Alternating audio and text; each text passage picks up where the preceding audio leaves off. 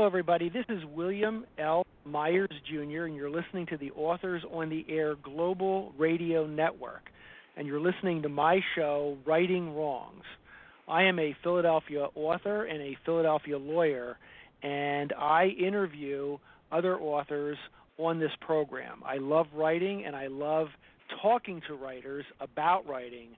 Today, I am especially honored to be talking with Hank Phillippi Ryan, who is a 5-time Agatha Award winner, a Mary Higgins Clark Award winner, who has won 36 Emmys and 14 Edward R. Murrow Awards for investigative journalism. Hank, welcome to the show. Thank you so much. I'm so pleased to be here. We're going to have a lot of fun because we're going to talk about writing and your writing. And I want to ask you about the book, The Murder List, which I've just finished and absolutely love.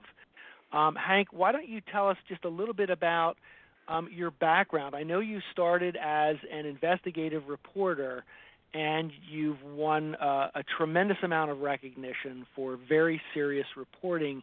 Can you just spend a minute telling us about that? Sure. I mean, this is it's such a funny thought how our lives evolve and grow and change in ways that we never could have predicted. But I've been a television reporter for 43 years now. I'm still on the air at Channel 7 in Boston, Massachusetts. I've wired myself with hidden cameras and confronted corrupt politicians and chased down criminals and gone undercover and in disguise.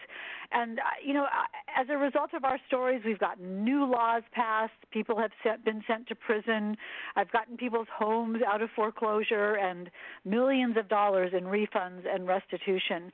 And I'm still on the air, as I said, here in Boston as an investigative reporter. And it's such, what investigative reporting is digging out a story, a story with a secret, and telling it. As you said, I have 36 Emmys for investigative reporting, and every one of those shiny statues represents a secret that someone didn't want you to know, a secret that I got to research and dig out and discover and then make into a compelling, riveting, important story. And that structure of telling an important story, a compelling, riveting, page-turning story, is what I've done for the past 43 years on television, and then also what I try to do in my thrillers. I want you to miss your stop on the train because you're reading my books, and I don't want you to change the channel when you're watching my stories on TV.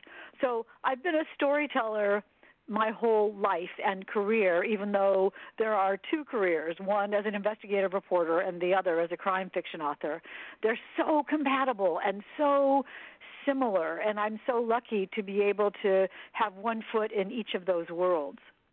And I want to talk to you about, in a minute, I'll talk to you about The Murder List, because there is a very, very big secret at the heart of that book.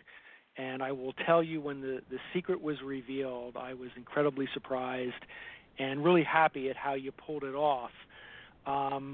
With the investigative journalism that you did, where you are confronting bad guys, you're confronting people who don't want to be interviewed, who don't want their secret revealed. That seems to me to be a pretty gutsy thing. Have you always had that kind of courage, where you knew that you were going to do something that required guts like that in whatever career you chose?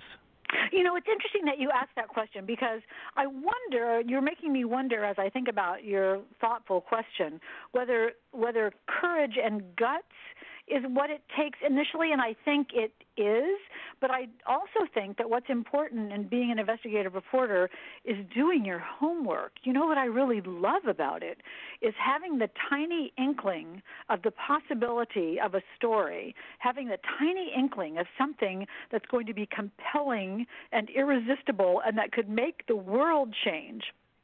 And then digging out that story, having the confidence and the knowledge to know that I can find the answer, that I can find the story, that I know where to go to look for the story, that I know what questions to ask. So when I'm in those very contentious interviews or confrontations, the kinds where people run away from me or slam the door in my face, I wouldn't set one foot into a confrontational interview like that if I didn't have supreme confidence that I knew exactly what I was talking about. And I think that sheer knowledge gives me the courage, the confidence to be able to face off against someone who doesn't want to tell me something because they know that I know what I'm talking about. And so that preparation, that sort of setting the stage, that sort of planning is what allows me to do stories like that, and also what allows me to write books that might surprise you and that always surprise me. Because I think, as an investigative reporter, I don't know what the end of a story is, because if I knew it, then it wouldn't be new, right? It would be a story that everybody already is aware of. But and as a storyteller, as a fictional storyteller in my thrillers, and The Murder List, as you say, is my 11th thriller, a psychological legal standalone. I don't know what the end of those books will be either, but I'm just as I do in being an investigative reporter, I'm going out and searching for the story. I'm searching for the story. And at some point when I've done enough research and enough thought and enough writing, and enough organization and enough imagination, then somehow that story, whether it's fictional or whether it's an investigation, the story comes together like solving a Rubik's Cube puzzle. Click, click, click, click, click. And at some point, after a lot of work and polish, the real story, the real picture emerges. And it's exciting every time. I mean, you know this, being an author, it's exciting every time. Sometimes I say, if I just could have one good idea a day, then I'm happy. Because that's really all you need in writing, is the next step and the next step and the next step. And it's exactly the same thing as being an investigative reporter. You just need the next step and the next step and the next step. So being a reporter has been, and I'm sure for you, being a lawyer is exactly the same thing. It's all exactly the same preparation. Yeah, it's the same in many ways, and you touched on something that a lot of readers find to be surprising, which is that if you're a writer, if you're specifically an organic writer, you don't necessarily know what the secret is or how the story is going to end or who the culpable party is going to be when you start the story. It's when they start to interact with each other and you kind of figure it out. You learn about your characters as you're writing them. Why don't you tell us a little bit about that, and let's talk about The Murder List. Rachel North, she's the protagonist. Okay, well, let me tell you one thing which I think is so interesting and so instructive for your listeners. Dennis Lehane has a great way of thinking about it, and he talks about how a good book is when an author takes a bunch of interesting characters, each of whom want something, and then puts them in a room and just sees what happens. And that's what you kind of do. You know, I was reading an article that George R.R. Martin, where he was interviewed, the person who wrote Game of Thrones, as you well know, and he was talking about it's not so much plotter and pantser, the people who plot out their books or the people that just write by the seat of their pants, but he thinks of it as architects and gardeners. That architects have set up this structure of their book for moment one, and they just put up the walls and put up the concrete or whatever you do when you build a house, and make your book out of this structure. And that gardeners plant the seed of their book and then watch it, cultivate it, and take care of it, and watch it grow. And that's exactly how I write. I start with the seed, and I'll tell you the seed for The Murder List in a second. I start with the seed, and then I plant it and cultivate it and work on it and think about it and let it sort of get warmed by the sun of imagination, if I can just torture this metaphor, and then see what grows as a result of that. And the result is, to me, always I'm surprised. So I have no idea who's going to be good and who's going to be bad and who the bad guy is. It's really kind of fascinating. That's what gets me to the computer every day. Is I think, I wonder what's going to happen. And if I don't write the story, then I don't know what's going to happen. So when people like your you say, enthusiasm is infectious, and I can tell that you are still really, really enjoying this, and that makes me really happy. And I could feel that energy when I read the murder list. I mean, it wasn't tired, it wasn't worn, the characters weren't worn, and the surprise at the end really is a surprise. Well, the surprises in that book are interesting because it's not just a surprise at the end, and I know we probably should not talk about that, but there are surprises all the way through, and that's one of the things that I loved about writing it. As the book progressed at every level, as the murder list progressed at every level, I would think, "Are you kidding me? That?" Or in the next section, I would say, "Oh my goodness, it was that happened." And in the end, and as I said, I didn't know the end.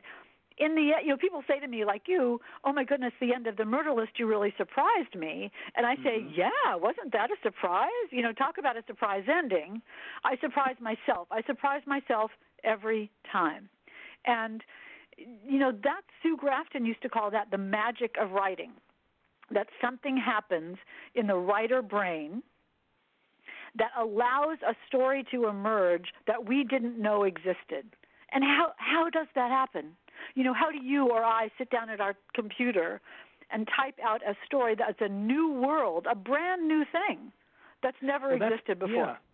Yeah, it is. And part of the magic of it is we create characters, and we can make them do certain things, but the characters all do take on a life of their own. You may write a character and say, "I'm just going to put this person in here as a plot device or as someone that the protagonist can talk to rather than just think things." And then the character you've created makes it clear to you that he or she wants to be a three-dimensional person, that they have their own wants, their own desires, and their own needs, and they're not going to let you write them out of the story or write them flat. Does that happen to you? Every time, of course, every time, and you hope for it and you cross your fingers for it, but you can't make it happen. And I think that one of the things that successful writers know, and that I'm trying to learn, is that sometimes is that you can't, again, back to this gardening metaphor, but you can't force the thing to happen. It has to grow in its own way and at its own rate. I can tell you that in one of my books, I realized near the end, I was almost finished writing it, and I was so pleased with myself, and I thought I knew the ending. And then I thought, oh my goodness, no, that's not the ending. I realized that I had picked the wrong bad guy. I had written toward the wrong bad guy, and when I realized who the real villain was, I looked at my manuscript, and I barely had to change a word. The villain was there, guilty as pie. I just hadn't noticed it. I just hadn't solved my own mystery, which is just the craziest thing. And that's exactly what happened in the murder list as well. I did not begin the murder list even knowing who the victim would be, let alone who the villain would be. And it was an incredible joy to write that book. And I can see the way that the characters are set out. You have Rachel North, the protagonist, Jack, her husband, who's older than her. He's a lawyer, she's a law student. And you have Martha Gardner, who is a prosecutor, who is Jack's enemy, that Rachel goes to work for as an intern. You have this triangle, and it creates all kinds of tension between all the characters. Rachel, her husband, the defense attorney, and the prosecutor that Rachel is working with. And between the three of them, you really don't know who's good, who's bad, who's being honest and upfront, who's hiding things. And I could see that as between them and even some other characters, any one of them could have turned out to be the bad guy. Yes, or all of them, or none of them. right? Right. Because it's one of those things where the story, The Murder List, started out to be a story about truth and justice. I mean, I read an article recently where someone had said to someone else, "Why do you write stories about murder? There are already so many murders in real life." And this person said, "I don't write about murder. I write about justice." And that really touched me because I think that's what I write about too. What does it mean to have a just life, and what does it mean to be good, and what does truth mean, and how truth is only how we see it. So I wanted Rachel North. There are three main characters in The Murder List, as you say so perfectly. Rachel North, who is the world's most reliable narrator. She will tell you exactly what she believes to be true. And she is on the track to be a successful lawyer because she's married to the best defense attorney in Boston, but she's working for the prosecution. So as you say, I saw that triangle structure. Are Jack and Rachel, husband and wife, are they the allies, in force against the nemesis Martha Gardner as husband and wife? Or is the strongest relationship the two women, Rachel and Martha?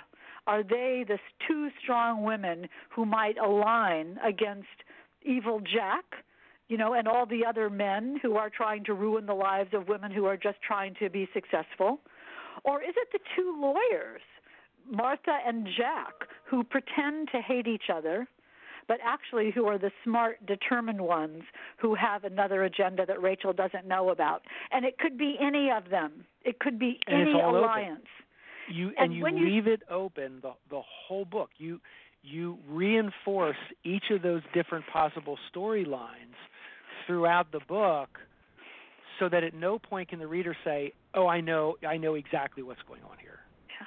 But isn't that like real life, and isn't that like investigative reporting? Because in life we have no idea what other people are thinking, or what their real motives are, or what they really want, and how far they'll go to get it. And just like in investigative reporting, we don't know what secrets they have.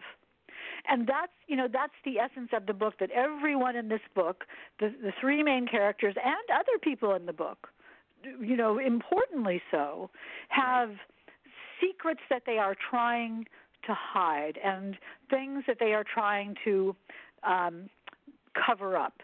So, one of my favorite review of The Murder List, someone said, if John Grisham and Lisa Scottolini had a book baby, The Murder List would be it.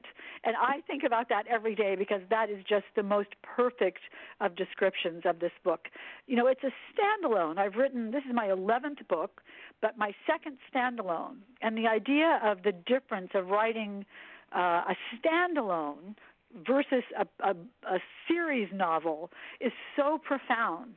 The idea of the freedom of writing a standalone where absolutely anything could happen, where anyone could be good, as you say, anyone could be bad, anyone could be lying, and anyone could die.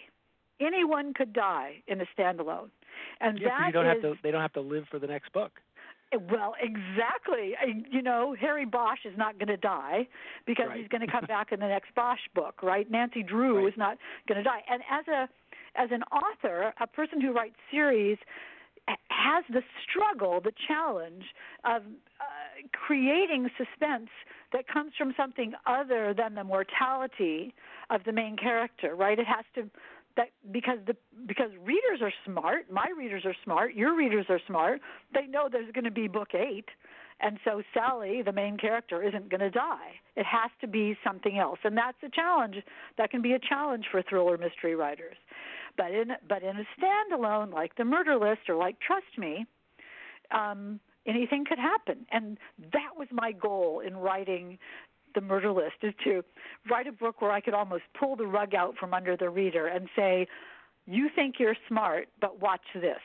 And the readers, one of my favorite reactions from readers is that they'll email me and say, the minute I finished your book, I went back and started reading it again to look for all the clues I missed. And that is just the highest accolade. That is, and you brilliantly sprinkled the book with enough clues that whoever turned out to be the bad guy, there would have been more than enough in the book to support it.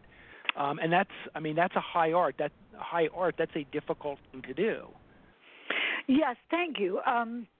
What a wonderful compliment, and I really appreciate that, especially from a fellow author. You know, this is the wonderful part about editing, too. You can go back and tweak and polish and twist and make everything hang together perfectly. I grew up reading mysteries, and I always loved, if you read, for instance, Murder on the Orient Express, what a tour de force.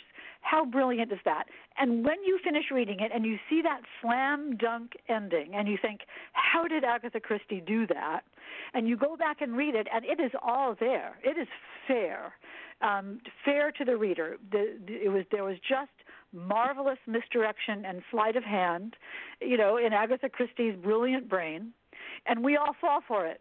We're all looking somewhere else. And she's my role model in this kind of book, that you want the reader to close the book and say, I should have seen that coming. Not, are you kidding me? The brother from Australia, that we met on page 342. Right. A fair and satisfying, surprising but inevitable ending. Yeah, because readers want to be surprised, but they don't want something from left field where they never had a chance to figure things out for themselves.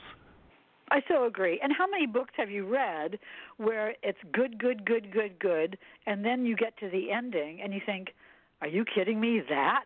I don't believe that for a minute. Or it's contrived, or it's phony, or it's out of left field, or the clear blue.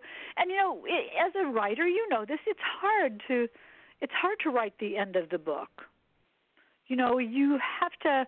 It has to be perfect, and every single loose end has to be tied up, and the reader has to, that great feeling, which is what I'm going for, and I know you are too, is that when you close the book and you think, wow, that was a good story, and that's exactly what happens in investigative reporting as well. The highest accolade a reporter could get is, wow, that's a good story, and that's what I live for too as an author. Yeah. Now, let me ask you this about character. One of the challenges in writing fiction is writing characters that feel true, that aren't all goody-goody, all bad guy, bad. They have to have some layering. How would you say that your career as an investigative journalist, where you come across good people, bad people, and I guess everything in between, how would you say that has shaped you or helped you as a writer? Oh, what a good and interesting question. I think that one of the things that I learn, and we all learn as we're dealing with people, is that, and I keep saying this, is that everyone wants something. And people have different levels of how far they'll go to get that thing, and what they'll do to get that thing, and how they feel about why they want it. Do they feel like revenge? Is it that they have been treated unfairly? Is it that everybody else seems to be winning and they never win? People have a justification, an emotional justification. I've learned as a reporter and as a human being, people come up with the emotional justifications for why they do something, or why they make a decision. And since a book, the engine that drives every successful thriller, is conflict and decision-making, right? What a character decides to do given an obstacle, given a solution that has to be found. Do they do a good guy thing, or do they do a bad guy thing? And either way, decision that either door they go through, the author has to know why they did that. The reader doesn't necessarily have to know at that moment why they did it, but the author has to know why they did it. And once and in real life and in crime fiction, when you understand people's motivation, and that people will do what they want, and at some point they cross a line, and then another line, and then another line, and realize that they're at a point that if someone had said to them, 7 weeks ago, would you do X, Y, and Z? And they would say no. And then 7 weeks later, there they are, having crossed this line that they never could have predicted they would cross. Why did they do that? Why did they make that decision? And that's the central point of every investigative story, and that's the central point of every character, every three-dimensional character in a book, is that everybody does something because of something. And that because, that why, is the motivation for the whole story, not just for the character, but for the story. And when those motivations clash, when person A wants something and person B wants the opposite, and they face off against each other, then, I write cat and mouse thrillers. That's my entire milieu is cat and mouse thriller. But for the reader, has to figure out which character is the cat and which character is the mouse. Right, and that is exactly what is happening in the murder list. You have not just the three main characters, Rachel, Jack, and Martha, but other characters as well. You really are trying to figure out who's the predator here and who is the prey. And it, like I said, until the very end, you don't know who is who, and you don't know why. But it is, I have to tell you, Hank, it was a very satisfying ending, and you made everything make sense. I understood who did what, and I also understood why they did it. And again, a high art and not something that's easy to do. Well, as a lawyer, since you're a lawyer, that is the highest of praise. Because you understand the high tension and the high stakes and the desire to win. The desire to win is so paramount for every lawyer. And when those, there can be a prosecutor and there can be a defense attorney, and each of them has the same goal to win, but the result is diametrically opposite. And that's really great conflict. A legal thriller, a psychological legal thriller like I write, is the perfect milieu for that, because that is what real life is like. It is, and you have the highest stakes and the strongest will to win. Mm-hmm. And on that note, I'm going to conclude this conversation with Hank Phillippi Ryan. We were talking about the murder list. We're talking about how Hank approaches writing and her successful career. You're listening to the Authors on the Air Global Radio Network. I am William L. Myers, Jr. The name of the show is Writing Wrongs. And Hank, would you tell people how they can find you on the Internet, on Facebook, on Twitter? Yes, my pleasure.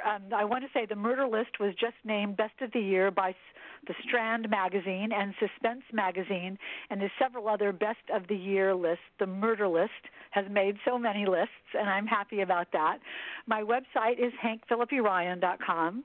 I'm on Twitter and Instagram at Hank P. Ryan, and on Facebook at Hank Phillippi Ryan author page. And sadly, I'm on social media way too much of the time, so I hope your many listeners will come find me. It's also easy to sign up for my mailing list via my website, hankphillippyryan.com, and I'd love to stay in touch with everyone. Thank you, Hank. And this is William L. Myers, Jr. again. And you can get me at WilliamLMyersJr.com, on Twitter at William Myers Jr., and Facebook at William L. Myers Jr. Hank, thank you again. Fantastic, fantastic conversation. My complete pleasure. Talk to you soon. Thank you.